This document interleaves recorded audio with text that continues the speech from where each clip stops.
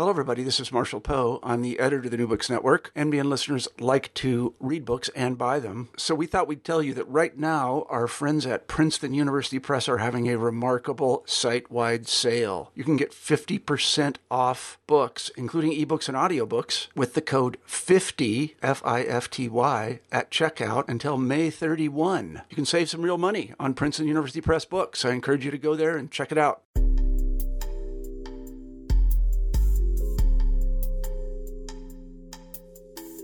Hello and welcome to an episode of the New Books and Gender Studies podcast, part of the New Books Network. My name is Kyle McMillan, one of your co-hosts, and today I have the pleasure of talking to Dr. Andrew Yarrow, and we're going to talk about his new book called Man Out, Men on the Sidelines of American Life. Dr. Yarrow, how are you doing today? Very good, Kyle. It's a pleasure to be on your show. Yeah, and we're so glad to have you join us. And you have quite the illustrious background. So I want you to tell our listeners sort of a little bit about your background, but how that background sort of informed the decision to write this book in particular. Sure. I've had kind of an eclectic background that's toggled between journalism, academia, and public policy. I was a reporter at the New York Times for many years. I've taught U.S. history, which I have a PhD in at American University, and I've worked in a number of think tanks, as well as government, but think tanks in Washington, D.C., from the Brookings Institution to the Progressive Policy Institute and some others. And in terms of how I came to this topic, I really came to it from two very different angles. One, I've long studied issues relating to work and labor in America. And, I had also worked at the Labor Department back in the Clinton administration. And, I've long been noticing the phenomenon of declining male labor force participation, that, the percentages of men who are in the workforce who actually have jobs has gone down pretty sharply from about 88% to, or actually much higher. Well, 88, it depends how you cut it, 88% to in the 50s to about 69% today, or if you look at 25 to 64-year-old men from, close to 100% to about 82% today. So, I asked myself, as some other labor economists are asking, what's going on with these men not working? But the second angle was a very different one. I happened to be talking with some divorced women, and I kept hearing a similar story over and over, and these were generally middle class, upper middle class women saying that their husbands or ex-husbands had kind of stopped working, weren't contributing, weren't doing anything with child care or home care, kind of were hanging out in the basement, maybe online gaming, maybe looking at pornography or whatever. And, this kind of story, it was surprising to me how often I heard that and how often I heard that as a reason for divorce. I suppose a third piece is the rise of non-marital childbearing, which is now at more than 50% of births to women under 30 are outside of marriage. So, raises the issue of kind of what happens to fathers, what happens to the mothers, what happens to children. So, kind of a long answer about the origins of the book. Well, it's a very interesting book, and you cover a lot of topics. And I think the first thing to go over is sort of, how did you write this book? Like, who did you talk to? What were your methods to collecting all this information? Right. Well, I interviewed several hundred men across the country, in person, some by phone. I also talked with a number of, I call them practitioners, but these practitioners range from, addiction therapists, internet addiction therapists, porn addiction therapists, to U.S. Army recruiters, to workforce development people, across the board, domestic violence people, and also did a lot of mining of data, particularly labor and economic data, wage data, mostly from the Bureau of Labor Statistics, but also a lot of health data, which, the National Center for Health Statistics is one source, the CDC, but, there are a lot of good sources out there for a lot of data for topics I talk about in the book. So I guess the first question to start out with is who are these men on the sidelines of American life? And, you kind of hinted at this, but why is this happening? Well, I guess to the first part of your question of who they are, we've heard a lot in the last 2 years about sort of Trumpian white male working class men. And, there's certainly a part of this phenomenon, but I look also at three other populations: millennial men who are many who are not doing well, men over 55, many of whom are not doing well, and formerly incarcerated men, which there are more than 17 million of as a result of mass incarceration. And some of these categories overlap, but it's a big population that I estimate at least a fifth of adult males, or about 20 million or so, give or take. And they're, I call them men out in the sense that they're, really out of the mainstream of American life in a number of ways. They're often cut off from work, not working, often disconnected from personal relationships, from family and children, civic and community life, and many of them are pretty angry at government, employers, but also women, which is kind of scary when you see the amount of misogyny out there. But so it's a large population with a lot of overlapping problems. And many of these problems have tended to be siloed in the past. People have looked at labor force issues by themselves, or public health issues by themselves, or, issues of mass incarceration by themselves. But I try to weave a narrative that many of these phenomena are related. Yeah, and I think you start to do that right away when you talk about, you sort of call it the male non-working class, right? Right. So who are included in this non-working class? And then you kind of have, you talk about economic factors and cultural factors that sort of play into their non-working. So how does that picture come together? Sure. Well, the male non-working class is huge. As I say, about 18% of 25 to 64-year-old men are not working. And, of course, that excludes populations who would be working and are working over 64, and those under 25. And, for those under 25, they're so-called young men and women who are neither in employment, education, or training. So that adds additional numbers.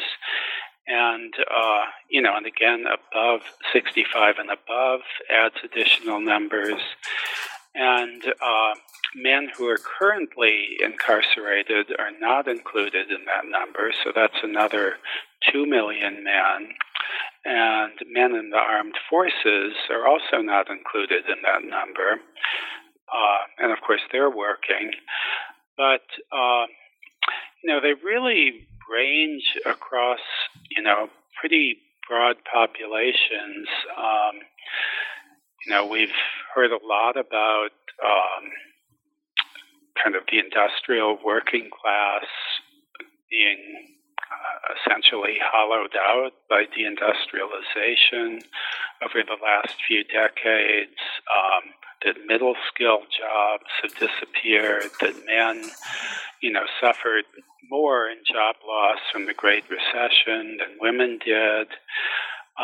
But also, when you look at millennial men, for example, there are only about 71% of men born between 1981 and 96 who have jobs. And, this is much lower than in prior generations. And you have the parallel phenomenon of a huge number, again, about a third of young men who are living at home with parents, with relatives. And, we've heard a lot about, boomerang kids, but it's really a gendered phenomenon. Young men are much more likely to live at home than young women. There's a significant percentage point difference. And as I say, too, with incarceration and mass incarceration, 90% of felons and ex-felons in America are men, sadly, not surprisingly. And so, it cuts across a lot of populations. It's not just the working class. It really cuts across the socioeconomic spectrum. And it's not limited to any race or ethnicity or age. So, and in terms of talking about economics and cultural factors, that could elicit a very long answer, but, it kind of gets to that dichotomy kind of gets to the notion of, have these men been pushed out of mainstream America or have they dropped out? And to some extent, this is a political argument. That they've been pushed out tends to be the argument, to the extent it's brought up at all, by progressives. Dropped out tends to be an argument of conservatives. And there are bits of truth to both. The economy has really not been good for men for many years. Male wages have stagnated since the 1970s, and the bottom 60 to 80% of working men have seen their wages decline over the decades and more sharply since 2000. So the economic situation isn't good, and many of these issues apply to women as well as men. There are proliferation of bad jobs, low wages, without benefits, etc. But the cultural piece also plays into this. Many would say there's some deterioration in the work ethic, some decline in the sense of responsibility among men. And you see a lot of these guys, or I saw a lot of these guys, particularly young men, who just sit at home and, for example, play online games. There are about 15 million online gamers, and there have been studies showing that young men playing games at home tend to be happier than and prefer gaming to work, which does get to issues of the work ethic and culture and responsibility. That's a big topic. I mean, responsibility toward children, toward women, toward society. I mean, there are a lot of ways that one can look at the decline of that, but such things are not so easily quantifiable, obviously. So I tend to come down on it being a bit of both economics and culture. And, as I say in my book, there will be, some things that may antagonize progressives or be a lot of things that may antagonize conservatives. But I try to tell it as it is. Yeah, and I think part of how you do that is you talk about, how all these men are, simultaneously dealing with these economic factors and cultural factors, but also sort of within this broader umbrella of our changing conversation around masculinity itself, right? So how do these men interpret or experience, maybe would be a better way to put it, the changes in masculinity, or at least how we talk about masculinity? Yeah, I mean, that's a huge issue, Kyle, and I'm glad you brought it up. Many talk about traditional or toxic masculinity and, versus some more progressive manhood 2.0, as some call it. And, a lot of men feel kind of caught between, two sets of norms and values. A lot of guys said to me, and even pretty progressive guys who called themselves feminists, feminism has done a lot for women, but, it's left me and a lot of men confused at best and angry at worst. And, while there's good evidence that many younger men are becoming more bigger believers in gender equity when it comes to parenthood, the workplace, taking care of the home. There are also interesting studies that show a troubling persistence of traditional or toxic masculinity. For example, there was one survey I found particularly interesting. They surveyed young men, I think under 25 men, and asked, what were their beliefs about various gender and gender equity issues, and a majority came out with very progressive answers, believing in equity, believing that, women, should not be oppressed, should have all the rights, of men, should not be sexually assaulted, all the awful things that men have done to women. But then, when asked how they behave, a majority fell back to a traditional kind of masculinity. Like, for example, if you were in a situation where you were hurting, would you cry? No. If you were in a situation where somebody challenged you to a fight, would you fight? Yes.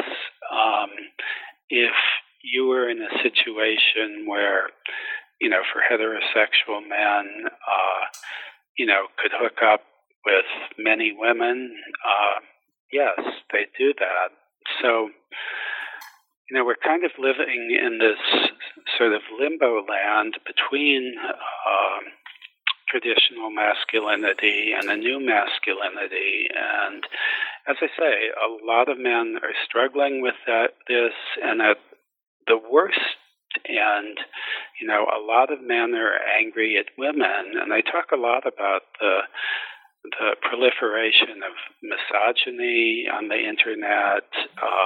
We've certainly seen hate crimes by so-called incels or involuntary celibates, and there's some pretty fringe women-hating men out there. So a long answer to your question, but a lot more could be said about the state of masculinity today. Sure. And, one thing that I think would be useful touching on is sort of how does this, spectrum of confusion to anger sort of translate into the relationships that these men get into? Yeah, that's a good question too, Kyle. We've seen marriage rates decline significantly over the last 40 to 50 years.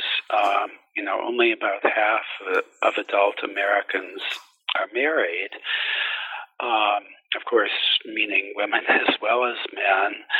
But the statistic I mentioned earlier about the number of children born outside of marriage going up so sharply creates a lot of troubling problems. I mean, there are a lot of young men and women who either feel they don't have the resources to get married, or they don't think too much about birth control, or they just kind of drift in and out of relationships.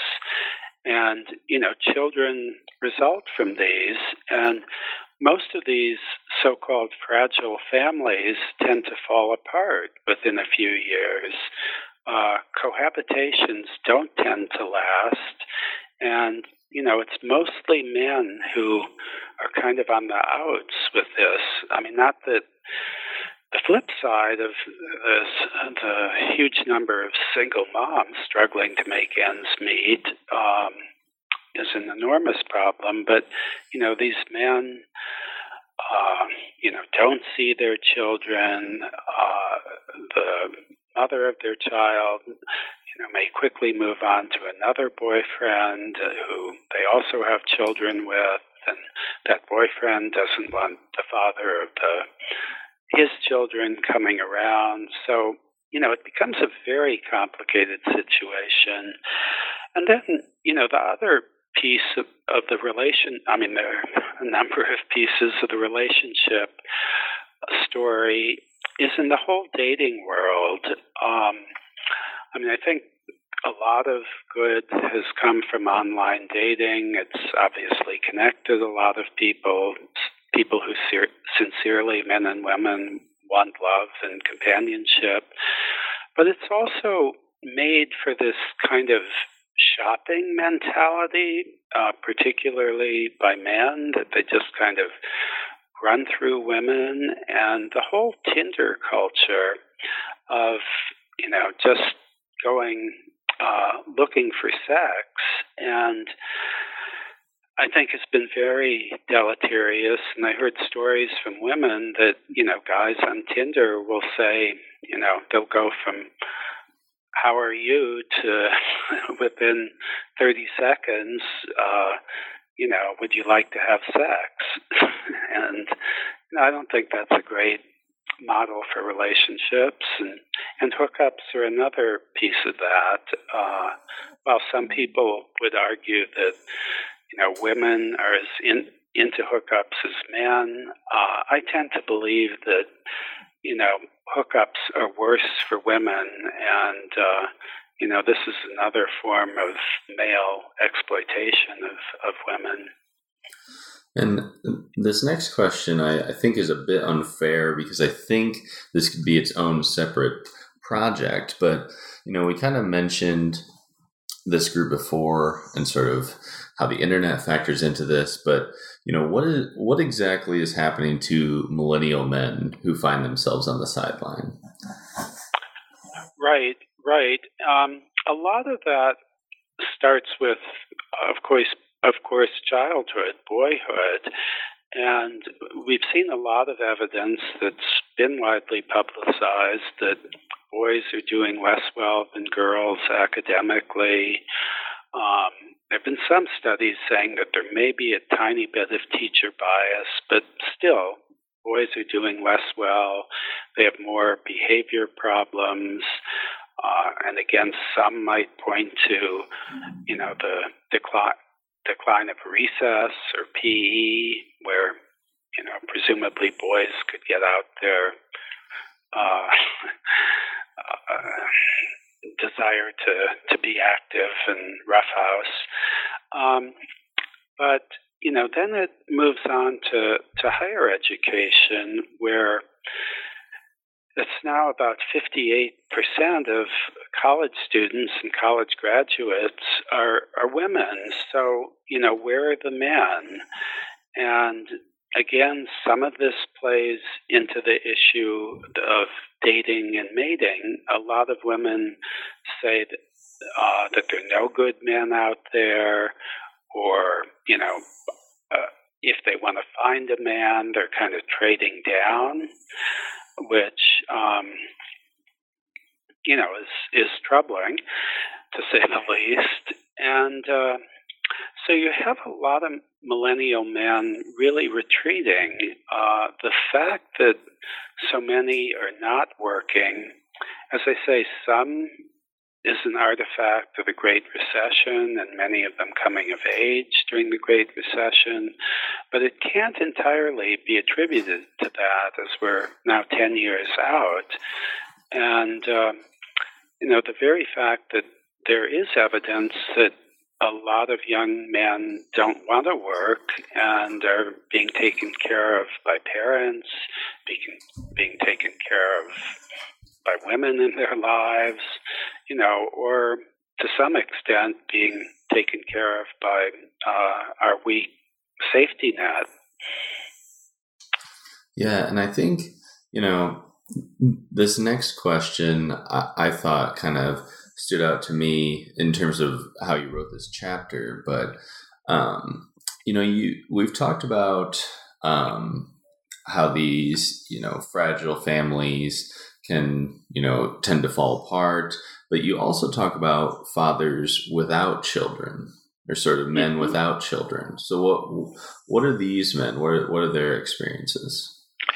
Yeah, that is an excellent point, because typically the conversation has been about children without fathers and single mothers, but there's not been a lot of attention to who are the single fathers or the missing fathers and why they're missing.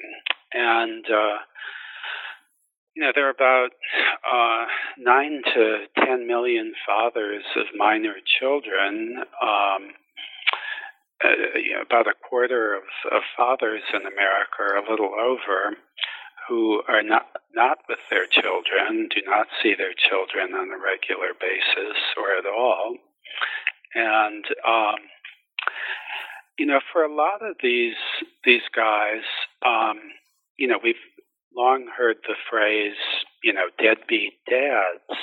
And of course, there are a lot of pretty disreputable guys who just disappear and don't take responsibility for their kids.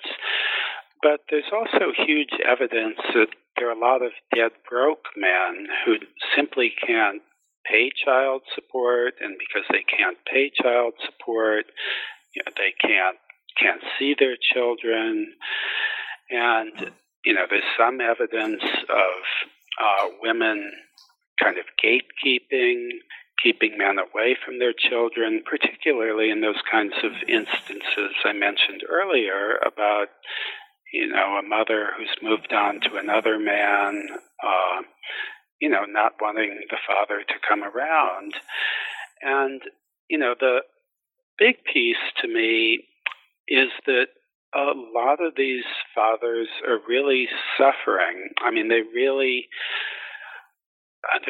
hurting by not seeing their children. And, I talked to men across the class ladder from, some upper middle class men who weren't seeing their children, who, when starting to talk about it, broke down crying, to a fatherhood group of mostly African American men, where a lot of these guys seemed pretty tough, but when they were asked to tell their stories about why they're not seeing their children and how they feel about their children, many of them broke down crying too, that, they wanted to be in their children's lives. And, I think we've got a lot wrong in terms of, well, not only custody issues, although that's changing somewhat with the presumption of joint custody in many states. But the whole issue, again, as I suggested, is less divorce than these fragile families that fall apart. And, men really don't have the recourse to, be involved with their children. Not that the moms aren't struggling terribly and tend to be quite poor or in low-wage jobs also. Right. But those are issues we're not dealing with. No, I would agree that it was important to, point those issues out. And I think this next chapter I want to talk about, I'm not sure this is how it will play out, but I feel like it could turn into a very underrated chapter because I think it is really important. But you talk about sort of how these men deal with health, like not only physical health, but mental health. So how are these, men on the sidelines dealing with health? Well, it's a very important issue. By so many metrics, men are doing less well in terms of health. Of course, men have life expectancies 5 years less than women on average. We've seen in the last 2 years that overall American life expectancy has declined, but that's been accounted for almost entirely by white men. Life expectancy for all other populations has been edging upward. But there are a lot of issues for men that are between kind of health and mental health issues. There's of course, been a lot of talk about the opioid epidemic in recent years, but less attention to how gendered that is.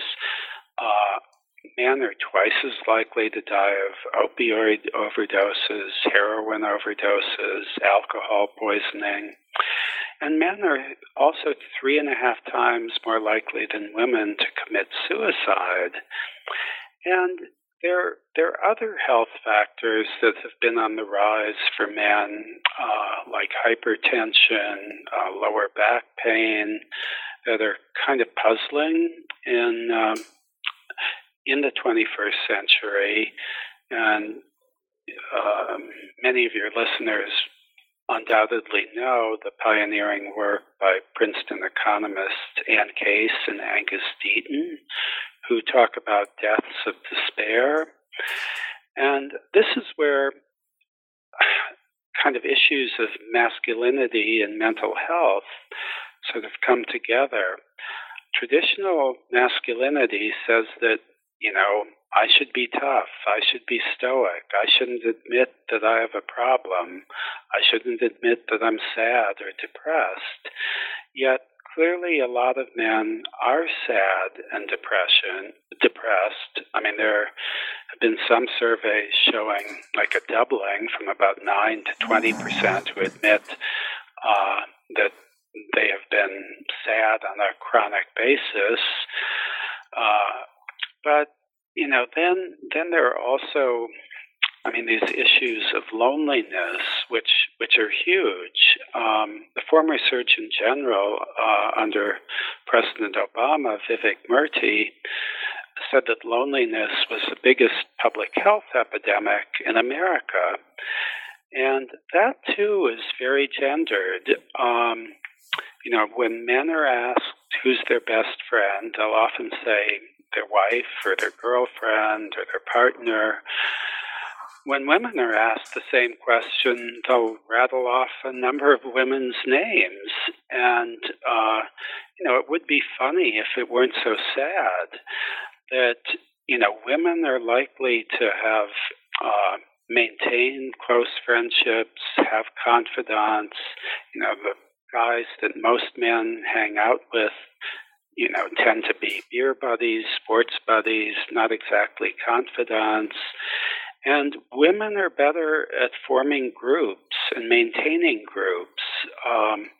One example that I discovered while researching this book was, in one small community of about 1 square mile radius, I found a divorced moms group that had about 75 women in it. Well, then I turned around to look for a divorced dads group. Well, the closest thing I could find was a group that included 2 men who lived about 25 miles apart. So, men aren't getting together, and they need to get together. They need to, make deeper friendships, engage in, participate in groups.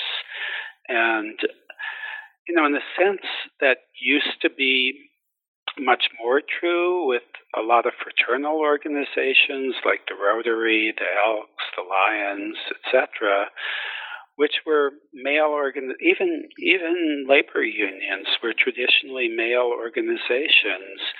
All of those have declined precipitously, and in the case of fraternal organizations or civic organizations, the courts rightfully forced them to admit women in the late 80s, and I had a lot of guys tell me the only reason this Rotary chapter is surviving is because the women are doing all the work. But men need to have groups. They need to have friends. They need to have confidants. Yeah, and I think that kind of bridges nicely into your chapter on sort of civic engagement. So, you mentioned sort of the different clubs and fraternal organizations, but, what does it mean for these men to not be civically engaged? Well, for some it's just a retreat into loneliness, or, kind of not having contact with their communities. But for a lot of them, it means anger, turning their loneliness and depression and feeling that they've been victimized, whether by the economy or women or government or many, set the system. This turns into the kind of political anger that we've sadly seen so much of in America in recent years and just in the last week.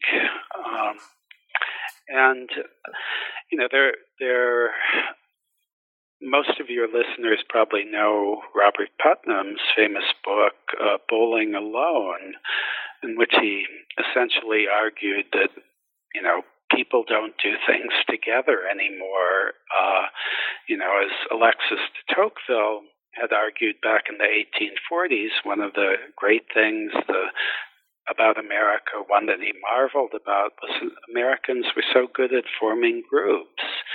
Well, as I mentioned in relation to your earlier question, a lot of those groups have kind of fallen apart, and we've become more atomized, more isolated, and men in particular. And, just getting to the political piece as we're approaching the midterms, men always used to dominate political campaigns, be the candidates, and it's great and good that there are a lot of women candidates and elected officials, and there should be more. I mean, the countries that mandate that at least 40% of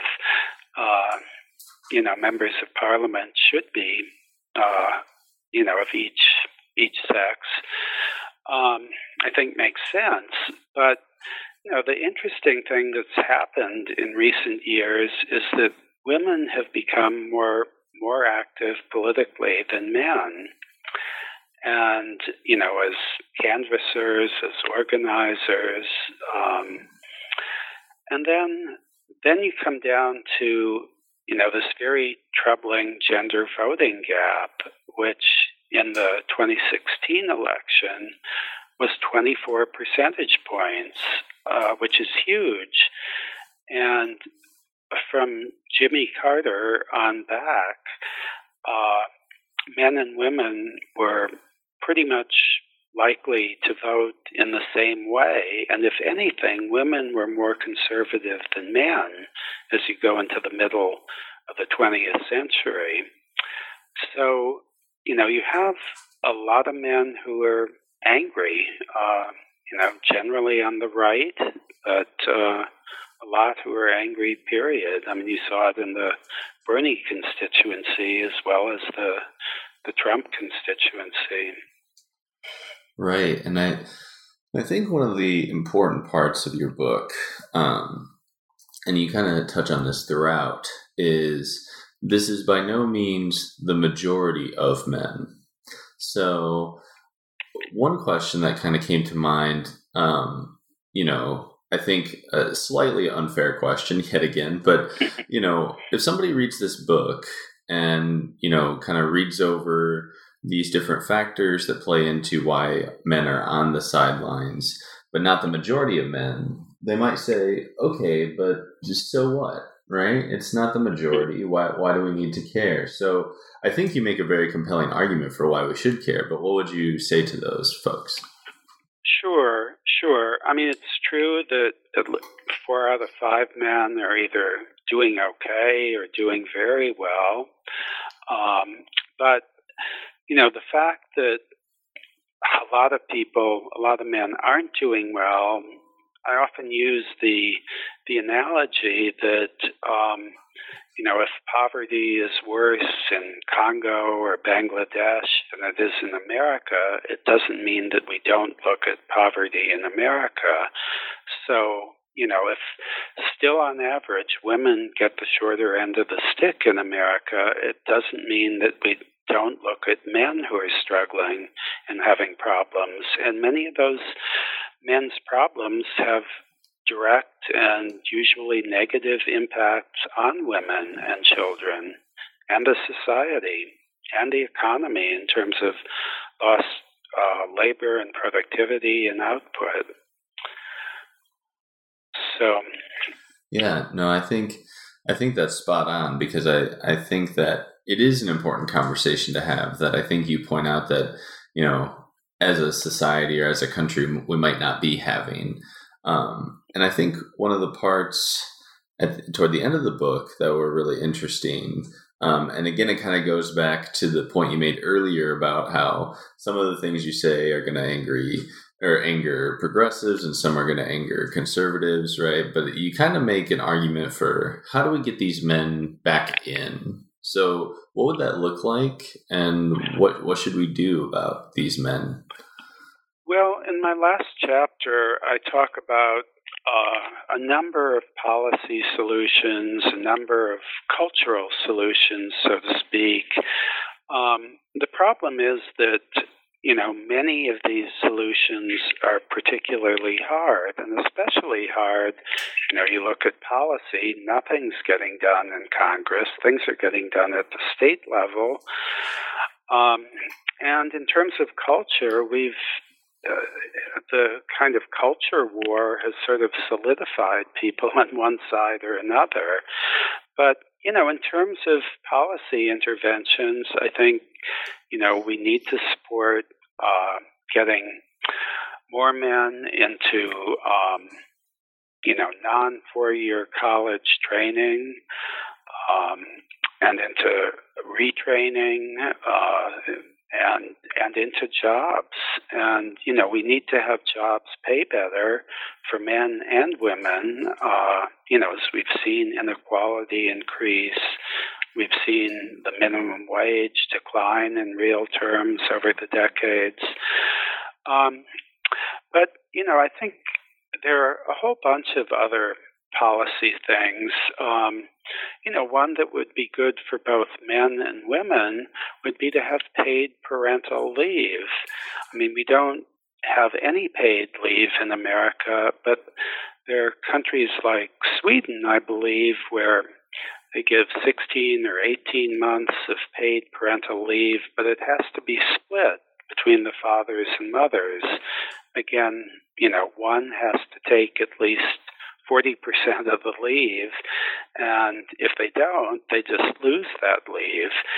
So I think, incentives like that, nudges like that, which, would benefit everyone, including children, would help men see their role as parents, as fathers, a bit differently if they, have the time to bond with their children when young, or when infants and toddlers. And, there are, a host of other things. I mean, in terms of all the internet misogyny, I think we really need to crack down. Certainly there's been about a lot of deserved backlash against Facebook and other social media in the last few years, but, we need to, I think, put a lot more effort into really criminalizing a lot of the hateful speech, things like revenge porn as well. And, when I talk about the health issues, we really need a federal office of men's health. Not that a new agency is a silver bullet, but, because of,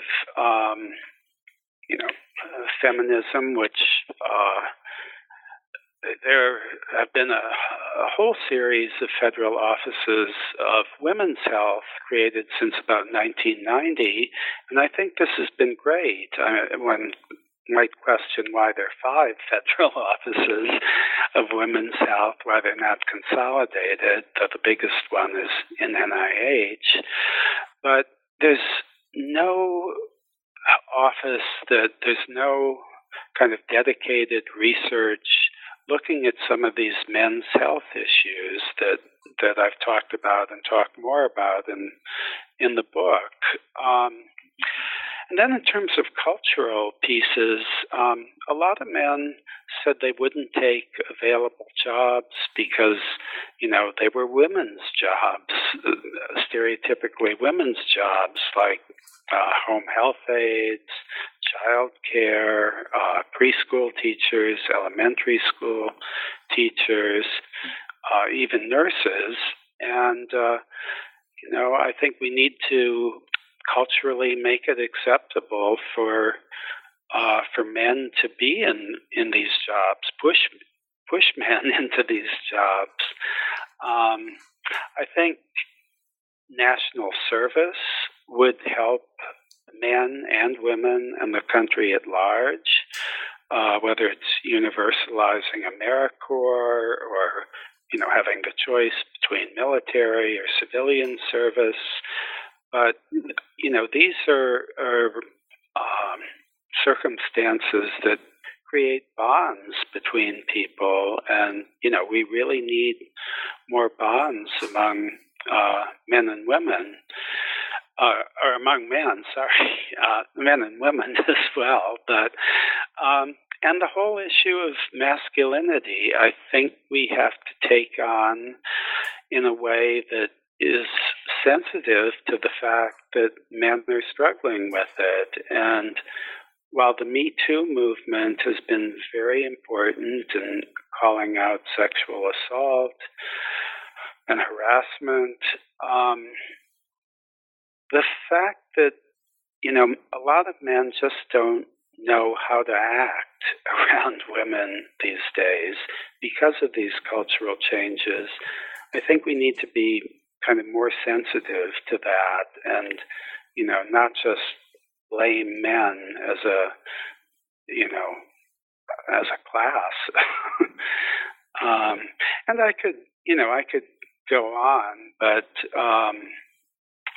I think just reinstilling kind of basic values in the schools. I know this is kind of controversial, teaching values, but, basic decency, basic manners, kindness,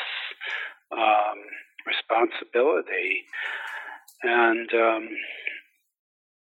And even, teaching or preparing people to be better parents, whether they're, in an enduring marriage or relationship, or particularly in relationships that break up, marriages or fragile family relationships that break up.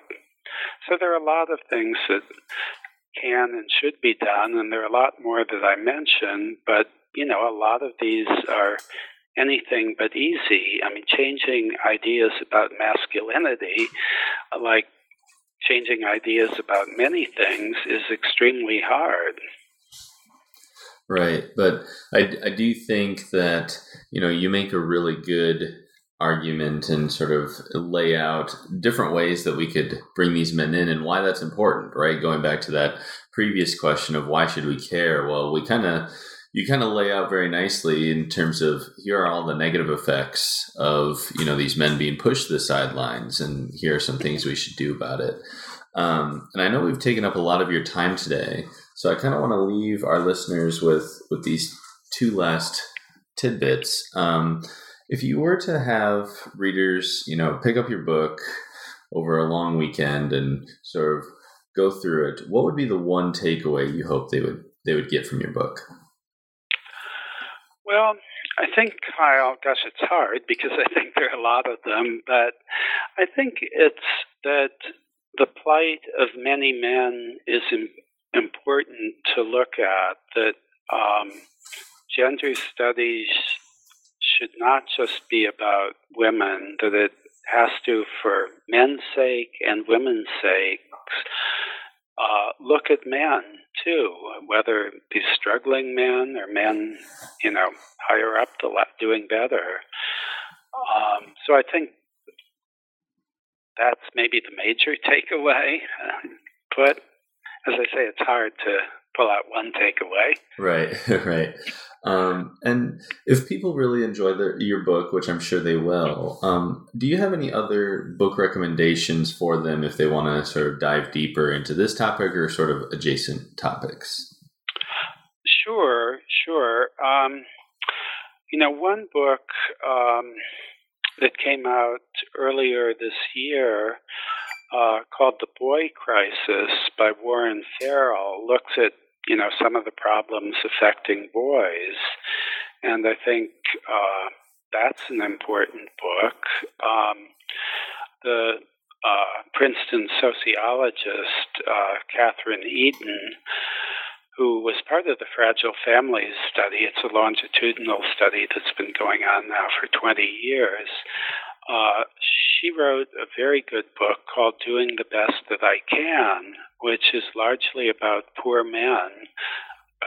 And she argues that these men, are not just deadbeats, good-for-nothings, but, they try as hard as they can under bad circumstances. And then, there are a raft of books about fatherhood out there. It's hard to recommend a best book, and many of them go back a ways, and some are somewhat polemical, like David Blankenhorn's book in the 1990s, Fatherless America, a good book by Ross Park and Armin Brott in the early 20th century, Throwaway Dads. I think books about fathers and fatherhood are extremely important, and probably new books about fatherhood are needed, in fact. Yeah, and I think those are all really good recommendations. And I encourage our listeners yet again to check out Dr. Yarrow's new book, Man Out, Men on the Sidelines of American Life. Dr. Yarrow, thank you so much for this conversation. Thank you, Kyle. It's been a pleasure.